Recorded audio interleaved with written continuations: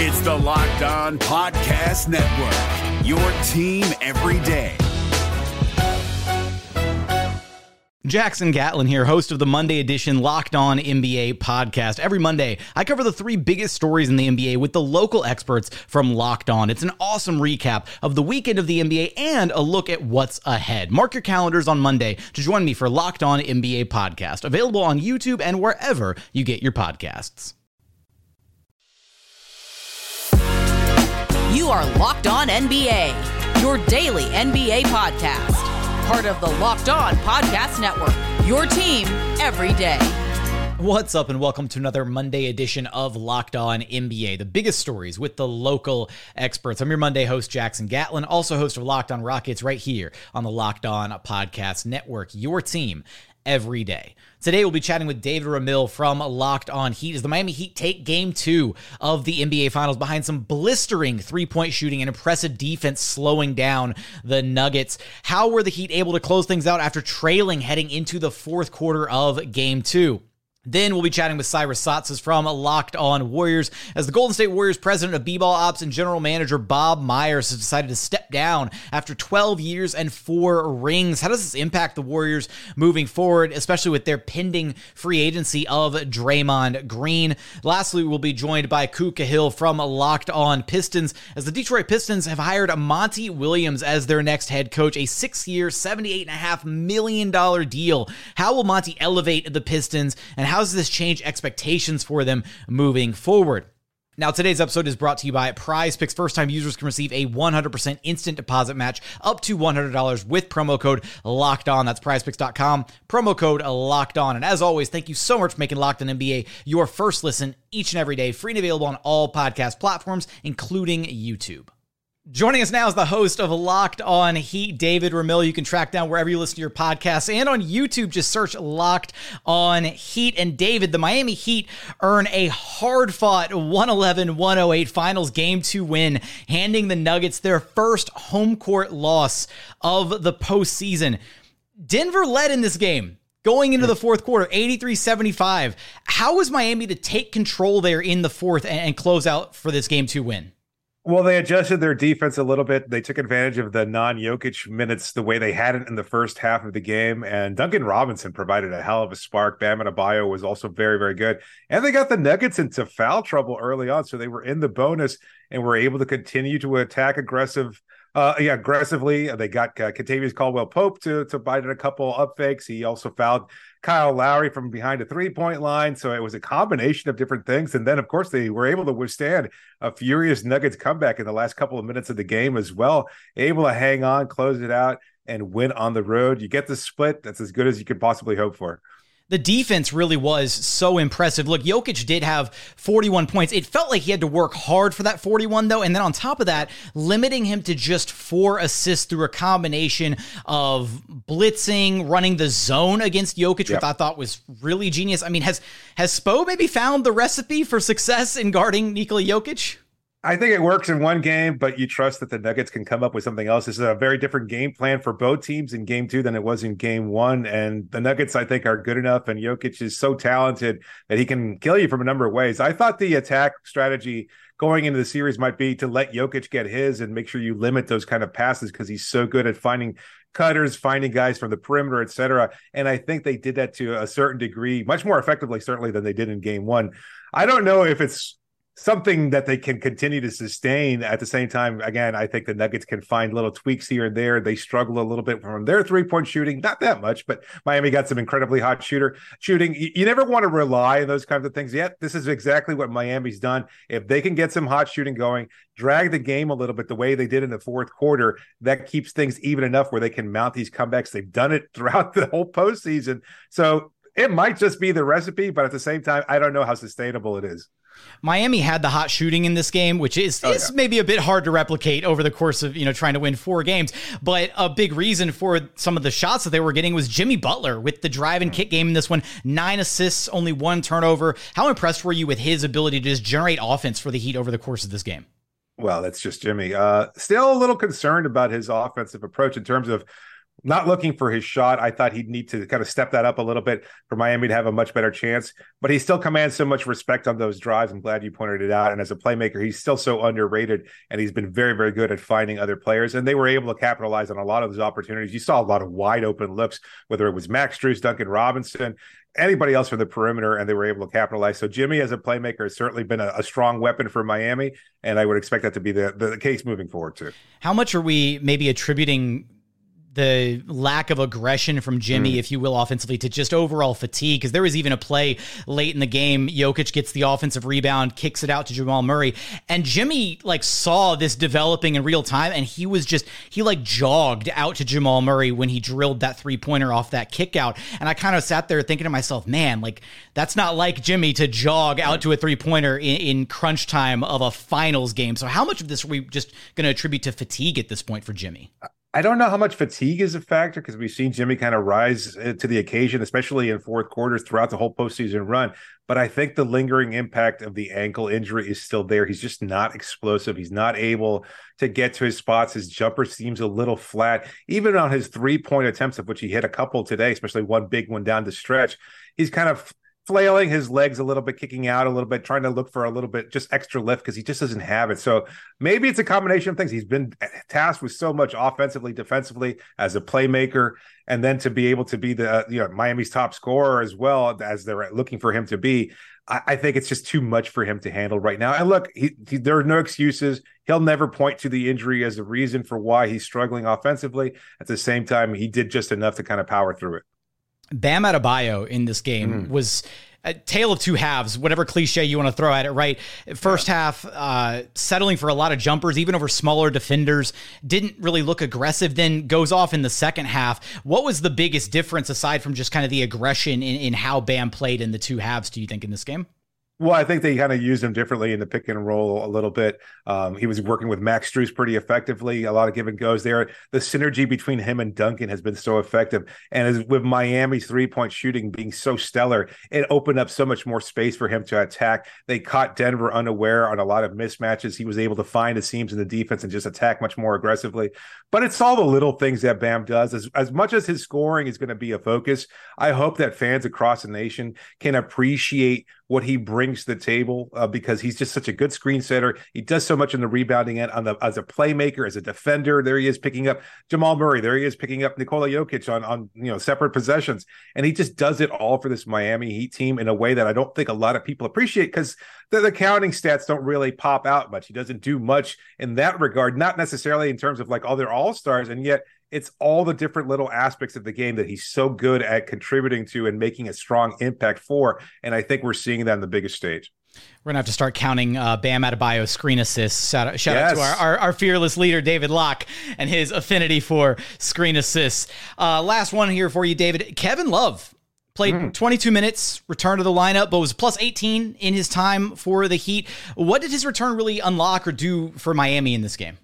A little bit more spacing, obviously. Caleb Martin has been shooting very well, although he struggled in game one, continues to struggle in game two. So I think Love is just a more natural threat from the 3-point line. Obviously, you saw a couple of his outlet passes opening things up for Miami, and he just draws a defender out, so allows Jimmy or Bam to attack the paint. Not as they were hitting a lot, but I think it just creates a little bit more balance offensively. His rebounding was pretty solid. He was also another big that they could stash onto Aaron Gordon. I like the way that he was defending as well, at least that he was kind of sagging off Aaron Gordon, leaving him to the corner a little bit, providing that help defense, especially in the first half when Nikola Jokic was trying to be a little bit more aggressive as a scorer, and creating that kind of space where he's a body between Jokic and those 3-point shooters, limiting those passes out to the perimeter. So I think he did a really, really good job considering his age and everything else. He's still a positive factor, and they look much more comfortable when Love out in the lineup. I thought going into the series that Caleb should have been the starter just because he was playing so well and against the Boston Celtics, but considering that he's sick and that he might be a little bogged down by injury too, he just hasn't been as much of a factor as he was in the Eastern Conference Finals. Put Kevin Love out there. It's a plus factor whenever he's out there. You don't have to put him out there for a lot of minutes. In fact, I'd like to see him even more, though, because the Cody Zeller minutes are almost unwatchable from the Heat perspective. So put Love in there as a backup center and have him go to work a little bit. I think that will be the strategy moving forward. I'm curious to see how both teams respond in game 3. Miami takes game 2 in the finals. How do things develop as the series shifts down to South Beach? For a full breakdown on this game and more, you'll have us covered over at Locked On Heat. David, I appreciate you stopping by Locked On NBA with me. Anytime. Coming up, Warriors president and GM Bob Myers decides to step down. Why now? And how does this impact the Warriors moving forward? We're going to get there in just one moment. But first, today's episode is brought to you by Prize Picks.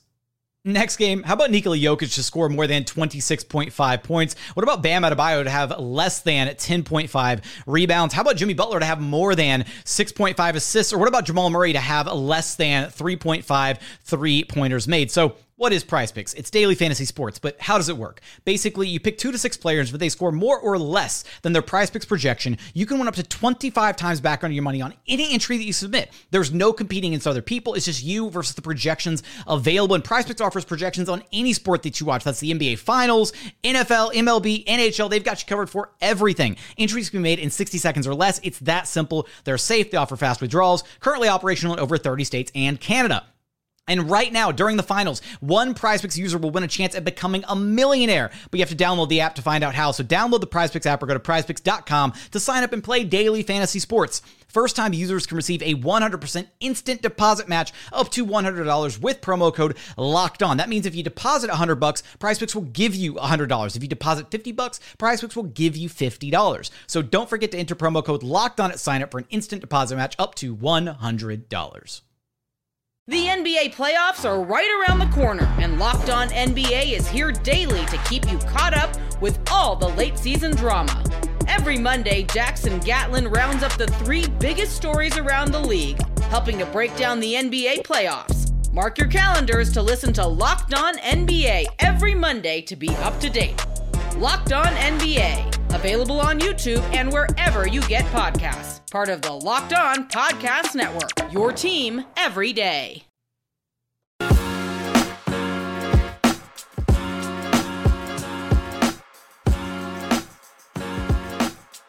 And continuing on here at Locked On NBA Monday. As always, thanks so much for making Locked On NBA part of your day every single day. Be sure to stay tuned in throughout the week as we have you covered for all of the NBA Finals action right here at Locked On NBA. Joining us now is the host of Locked On Warriors, Cyrus Satsa, so you can track down wherever you listen to your podcast and on YouTube. Just search Locked On Warriors. And Cyrus, you had the scoop on this before anybody else that longtime Warriors president and general manager Bob Myers will be stepping down, leaving the organization after 12 years. Let's start. I mean, why now? Why did Bob Myers ultimately decide it was time to step away from the franchise? Well, it started with contract negotiations that wasn't going smooth. Joe Lacob has a tendency to initiate all negotiations with a lowball offer. Case in point, when Stephen Curry was due for his Supermax, Lacob initiated that negotiation with a 4-year deal, to which Stephen Curry and his reps were like, what? So eventually he got to 5 years and he got the money. In Bob Myers' case, there's a very strong possibility from what I'd heard that if the initial offer was the offer he wanted, which was a max, he wanted to be the highest paid GM in the game. That was not the original offer. That was not the second offer even that came in. And since then, the negotiations were shut down. And as the season went along, from what every indication tells, Myers really started to have second thoughts about the time he's spending away from his family. He has 3 young daughters with his wife, who a former Laker cheerleader, by the way, which I do think is important in this discussion, given you're choosing to step away as the leader of the Golden State Warriors. That's what he's stepping away to. He has probably more money than he ever needs in his life. He has a resume that stands almost alone. Very few other executives could present a resume like his. And he's got this beautiful family. So, and also you got to look at the Warriors themselves. They're about to enter a fascinating crossroads where things could go south in a hurry. And so Myers probably looked at that as well and thought, why not just step away now? It's a good time. So here we are. So, I mean, should this be looked at as kind of a big time fumble by Warriors ownership then? Or because even if, we've seen this. I'll be honest. We've seen this excuse before. Daryl Morey used the excuse of wanting to spend more time with his family back when he decided to leave the Houston Rockets, as it was very evident that they were going to be heading into kind of the dark ages of a rebuilding process with James Harden wanting out. And then less than a month after he left the Rockets organization, he got scooped up by the Philadelphia 76ers. So should we be bracing ourselves for seeing Bob Myers potentially picked up by another organization somewhere else who is willing to shell out the money for him? I would be shocked if it happened this offseason. I do think there is some genuineness to him wanting to spend time with his family and step away from the game. We've seen coaches and execs do this where they step away, they just never come back. They never want to. They've had their fill. It is a stressful job. It is almost like a marriage in and of itself. You're committed to this thing 24/7. You probably sleep it. You're probably dreaming it. It wouldn't shock me if he ever came out and said that. It would surprise me a lot if he took another job right away. I know people have alluded to the Clippers job being open, him reuniting with Jerry West. I think he's going to take that year off. And see what happens from there. Now, if he does take a job right away, that will tell me that this was a Lacob thing, and he wanted to get away from his owner. This is an owner who won 4 championships, but he also can be meddling. His son, Kirk Lacob, it will probably be elevated to president of basketball operations. We're seeing sort of a Jerry Jones situation here with the Warriors, and a lot of fans are very concerned about that. But realistically, we're probably going to see a year off for Bob Myers. I know he started some podcast that no one listens to, but so maybe he's having fun with that. But it would surprise me if we saw him somewhere else. I know you just mentioned Lacob's son there and how he might be elevated to the president of B-ball ops position.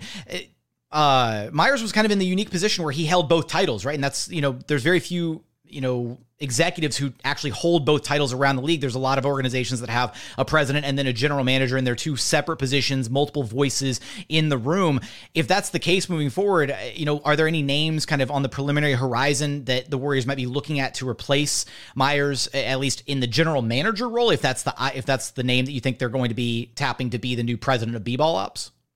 My answer to that is I wish. One name that I would love to have come in is Brent Barry, who has been with the Spurs for a number of years now. I bring his name up because back in 2019, first of all, Bob Myers didn't hold both titles initially. He earned that through the years.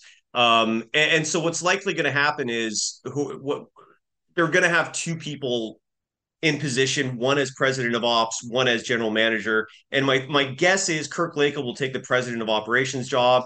And then Mike Dunleavy Jr., who's currently one of the assistant GMs, will take over the general manager position. Joe Lacob has said he wants to keep it in-house. He even alluded to that in the press conference. The press conference, by the way, it's worth noting that Lacob did not need to be up there with Bob Myers, by the way. That was a symbol, I think, of what Bob Myers has dealt with during his time with the Warriors. You have an owner who loves the attention, and that's part of it that he seems to cherish. But again, I bring up Brent Barry because back in 2019, Bob Myers decided he wanted to hire a right-hand man. And Brent was his pick. The ownership loved him as well, but Brent viewed it as a lateral move. His family is settled in San Antonio. They didn't want to really leave. So he turned it down, and they went with Mike Dunleavy Jr., who's now probably going to take the GM position, and then Kirk Lacob will take president of basketball operations. And part of that, too, is so that the nepotism criticism might be shielded because the GM is usually much more upfront. He's the one holding the press conferences. He's the one dealing with media. Your president of basketball operations is more behind the scenes. From an image perspective, which I think plays into this, that's what you'll see happen is you'll see Kirk take over as president, and then Mike Dunleavy Jr. would take over as GM. How that's going to go, I don't know anyone who could tell you, just because Dunleavy's never been in that position before. Kirk Lacob's never been in charge. So these are curious times in Dub Nation. And you mentioned, right, they're kind of entering this very precarious crossroads, if you will, this upcoming offseason. And you have Myers, who was a very well-respected general, executive around the league, and, commanded the respect of his peers, players, agents, coaching staff, all of that, right? And so how does this really impact kind of this offseason, especially for the Warriors moving forward, especially with the looming free agency of Draymond Green and trying to figure out kind of what direction the franchise is going to go next? The Warriors are in a lot of trouble. And I think that's a huge reason why Myers left. Maybe not huge, but I think that played into it. The Warriors are in a spot right now with this new CBA punished any team that likes to spend and spends big, and the Warriors are in that position largely because of their own draft picks and re-signing them over and over again to these big deals. But the Warriors are in a spot right now where they're not going to have a mid-level exception. They're not going to be able to sign any veteran for more than a minimum deal, and that's only because the CBA allows it. So the only way they can improve is by trade. And you're probably going to see that. But here's another conundrum that the Warriors face. Ownership has come out and said publicly they don't want to spend over $400 million on payroll. They're projected right now, if they keep everyone in place, add the 19th pick in the draft, add some veteran minimum deals to fill out the roster, and they're not going to go over 14 probably.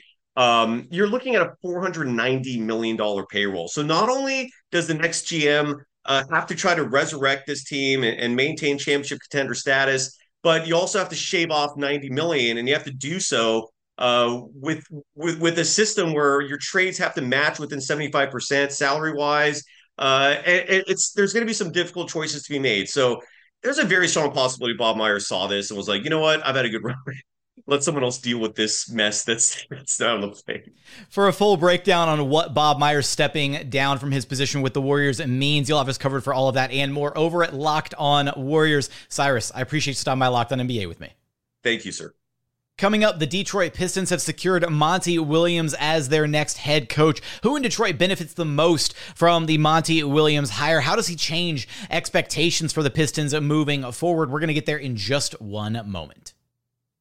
The NBA playoffs are right around the corner, and Locked On NBA is here daily to keep you caught up with all the late season drama.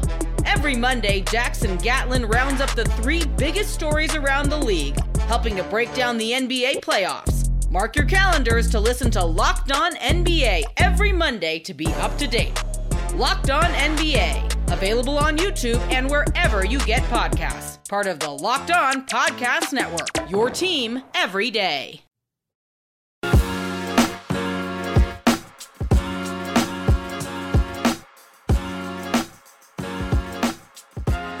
And final segment here at Locked On NBA Monday. As always, thank you so much for making Locked On NBA part of your day every single day. Free and available wherever you get your podcasts and on YouTube. Joining us now is the host of Locked On Pistons, Ku Cahill. You can track down wherever you listen to your podcasts and on YouTube. Just search Locked On Pistons. And Ku, the Pistons coming away with a pretty gigantic hire here in Monty Williams as their next head coach. 6 years, $78.5 million. We're going to get into the contract here in just a moment, but let's start off with, what does hiring Monty mean for the direction and the future of the Pistons as an organization? I don't know if it changes really at this point, we don't even know what exactly their plans are for next year. They haven't really been completely transparent and outgoing about what exactly their goal is and their plan is for next year. We don't know if they're going to go more development still, try to push it a little bit more into winning. Like, we don't even really know what their plan is right now. And I don't think the signing of Monty changes whatever their plan was before he hired because of the length of his contract. It makes me believe that he's been given a lot of security and it makes me feel like that there's not a lot of pressure on him to win immediately because of the length of the contract. He's not going to be forced to have to do that immediately, that's something they want to kind of build towards. So I don't know if it really is changing anything, but I guess we'll see. Early in the coaching search, it kind of looked like the Pistons were focusing on some unproven candidates, maybe some guys without necessarily previous head coaching experience, kind of looking at, various assistant pools, that kind of thing. And then they switched up and went with Monty. Why the change up? Well, nice way to say it is that they opened their eyes a little bit, but a lot of us in the Pistons community were not huge fans of what, the pool that they were bringing back. Charles Lee's fine. But if they wanted to go the assistant coach route, a lot of us felt like that at least they said multiple times they would turn every stone. It didn't feel like they were turning every stone. It felt like they were only interviewing assistant coaches that have never been coaches before. Or head coaches before. They weren't interviewing any of the top candidates on the market, any of the top former head coaches on the market. And then, of course, they had the whole Kevin Ollie thing, who just signed with Brooklyn as the assistant coach. So we're happy that they went with Monty Williams. I think he was one of, if not the best coach on the market at the time of their hiring. But there's a whole story of how that ended up happening. He said no at first, and then Tom Gores, the Pistons owner, went out there and was like, yeah, how about no? How about we keep going for him? Flies him out to his house in California, offers him obviously the biggest contract in NBA history for a coach. He's the highest paid coach in the NBA. That's going to be hard to turn down. So they really wanted Monty Williams. It seems like Tom Gores, the Pistons owner, really wanted Monty Williams more than anybody, and they went and made it happen. And breaking down kind of the factors on that deal, right? $78.5 million, 6 years. It does look like Monty is going to have kind of a lot of runway, I guess, to work with over these next few years. It doesn't seem like that's not a contract you hand out with the expectation of, okay, if you're not winning in a year or two, you're going to get canned. How much credit does ownership get then for kind of securing this and making this deal happen with Monty to kind of identify, hey, he's our guy. We really want him. We're going to go out there and get him no matter how much it costs. I mean, the Pistons ownership, there's some things you can say about him outside of the Pistons organization. There's some things maybe he's involved in that a lot of people aren't very happy about. He shouldn't really be involved. Like, this is not talking about him as the person or what he's doing outside the Pistons organization. But Tom Gores has been very willing to put the money where his mouth is. He spent a lot of money to go get Stan Van Gundy, I believe, in 2014. He spent a lot of money to go convince Dwayne Casey to become their head coach after winning coach of the year and then getting fired by Toronto. He spent a lot of money to get him here, and then he spent a lot of money to get Monty Williams here. So Tom Gores, if nothing else, I mean, I feel like he kind of does what you want your team owner to do: spend money when he needs to, be willing to spend money and want the team to win. Obviously, the team hasn't been great over the last decade plus since they traded Chauncey for Allen Iverson back in 2009. But Tom Gores has been willing to spend money. He spent money. We've seen it happen multiple times, and he did it here with Monty Williams. He definitely, it sounds like, at least according to the reports and how everything went down, that he definitely was like the biggest factor in making this happen for Monty Williams. Who on the Pistons benefits the most in your eyes from hiring Monty Williams, from bringing him in the door? I think it's every single one of the Piston guards. When you talk about Cade Cunningham, obviously, their franchise guy, you got Jaden Ivey, obviously, and even their backup, Killian Hayes. I think the thing about Monty Williams that makes all of us Pistons, everyone in the Pistons community, excited is that he's coming from a spot in Phoenix where everything was built around two guards. Their two guards were their like main focus. Now, obviously, they traded for KD, and that kind of changed things for 13 games, I think it was, that they played together. But for the majority of his time there with CP and D Book, their offense was focused around two guards that really, they ran everything through them, and everything happened because of them. And I don't know if there's many teams in the NBA that do that. The Pistons are one of them. Their core is Cade Cunningham and Jaden Ivey. And I've watched a lot of videos talking about and breaking down the Suns' offense, and just the ways that Monty found ways to, put his guards and have everything run through them and put them in the best positions possible to really, space the floor out and put them in the spots that they need to be at. I think that's what's going to help them the most, the Pistons, the most when Monty gets here. So Cade, I feel like, operates in a lot of the same areas that D-Book does and CP does in the mid-range, high-post area, getting downhill, picking his spots kind of thing. Not explosive athlete or anything like that, but picks his spots, that kind of thing with Cade. And then Jaden Ivey, I think he can help with him, obviously.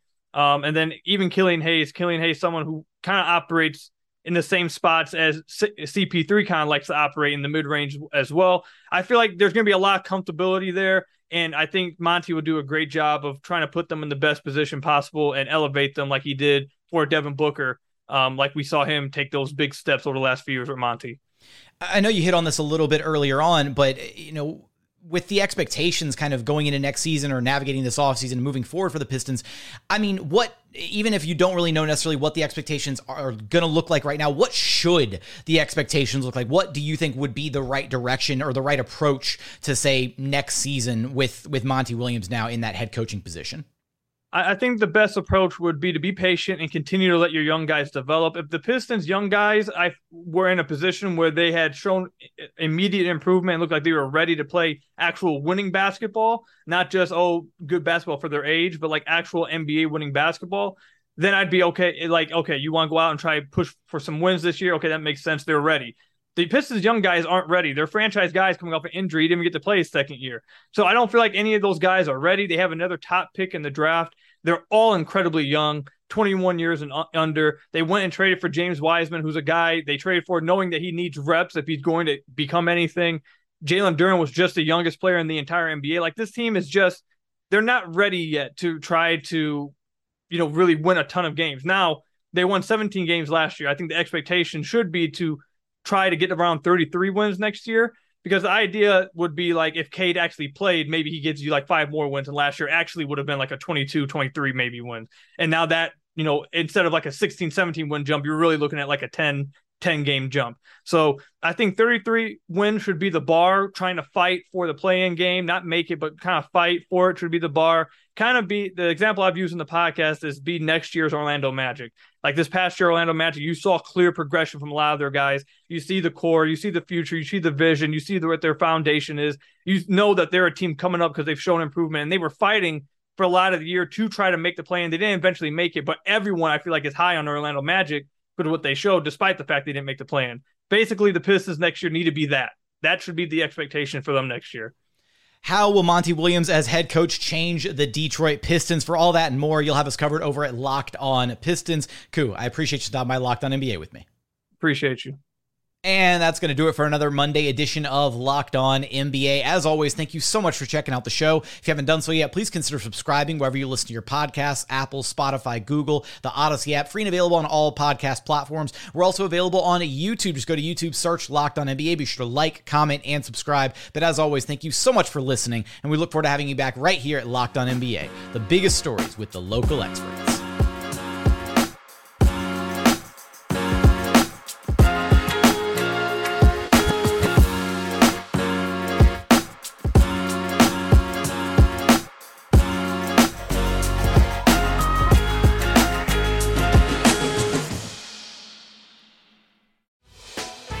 Hey, Prime members, you can listen to this Locked On podcast ad-free on Amazon Music.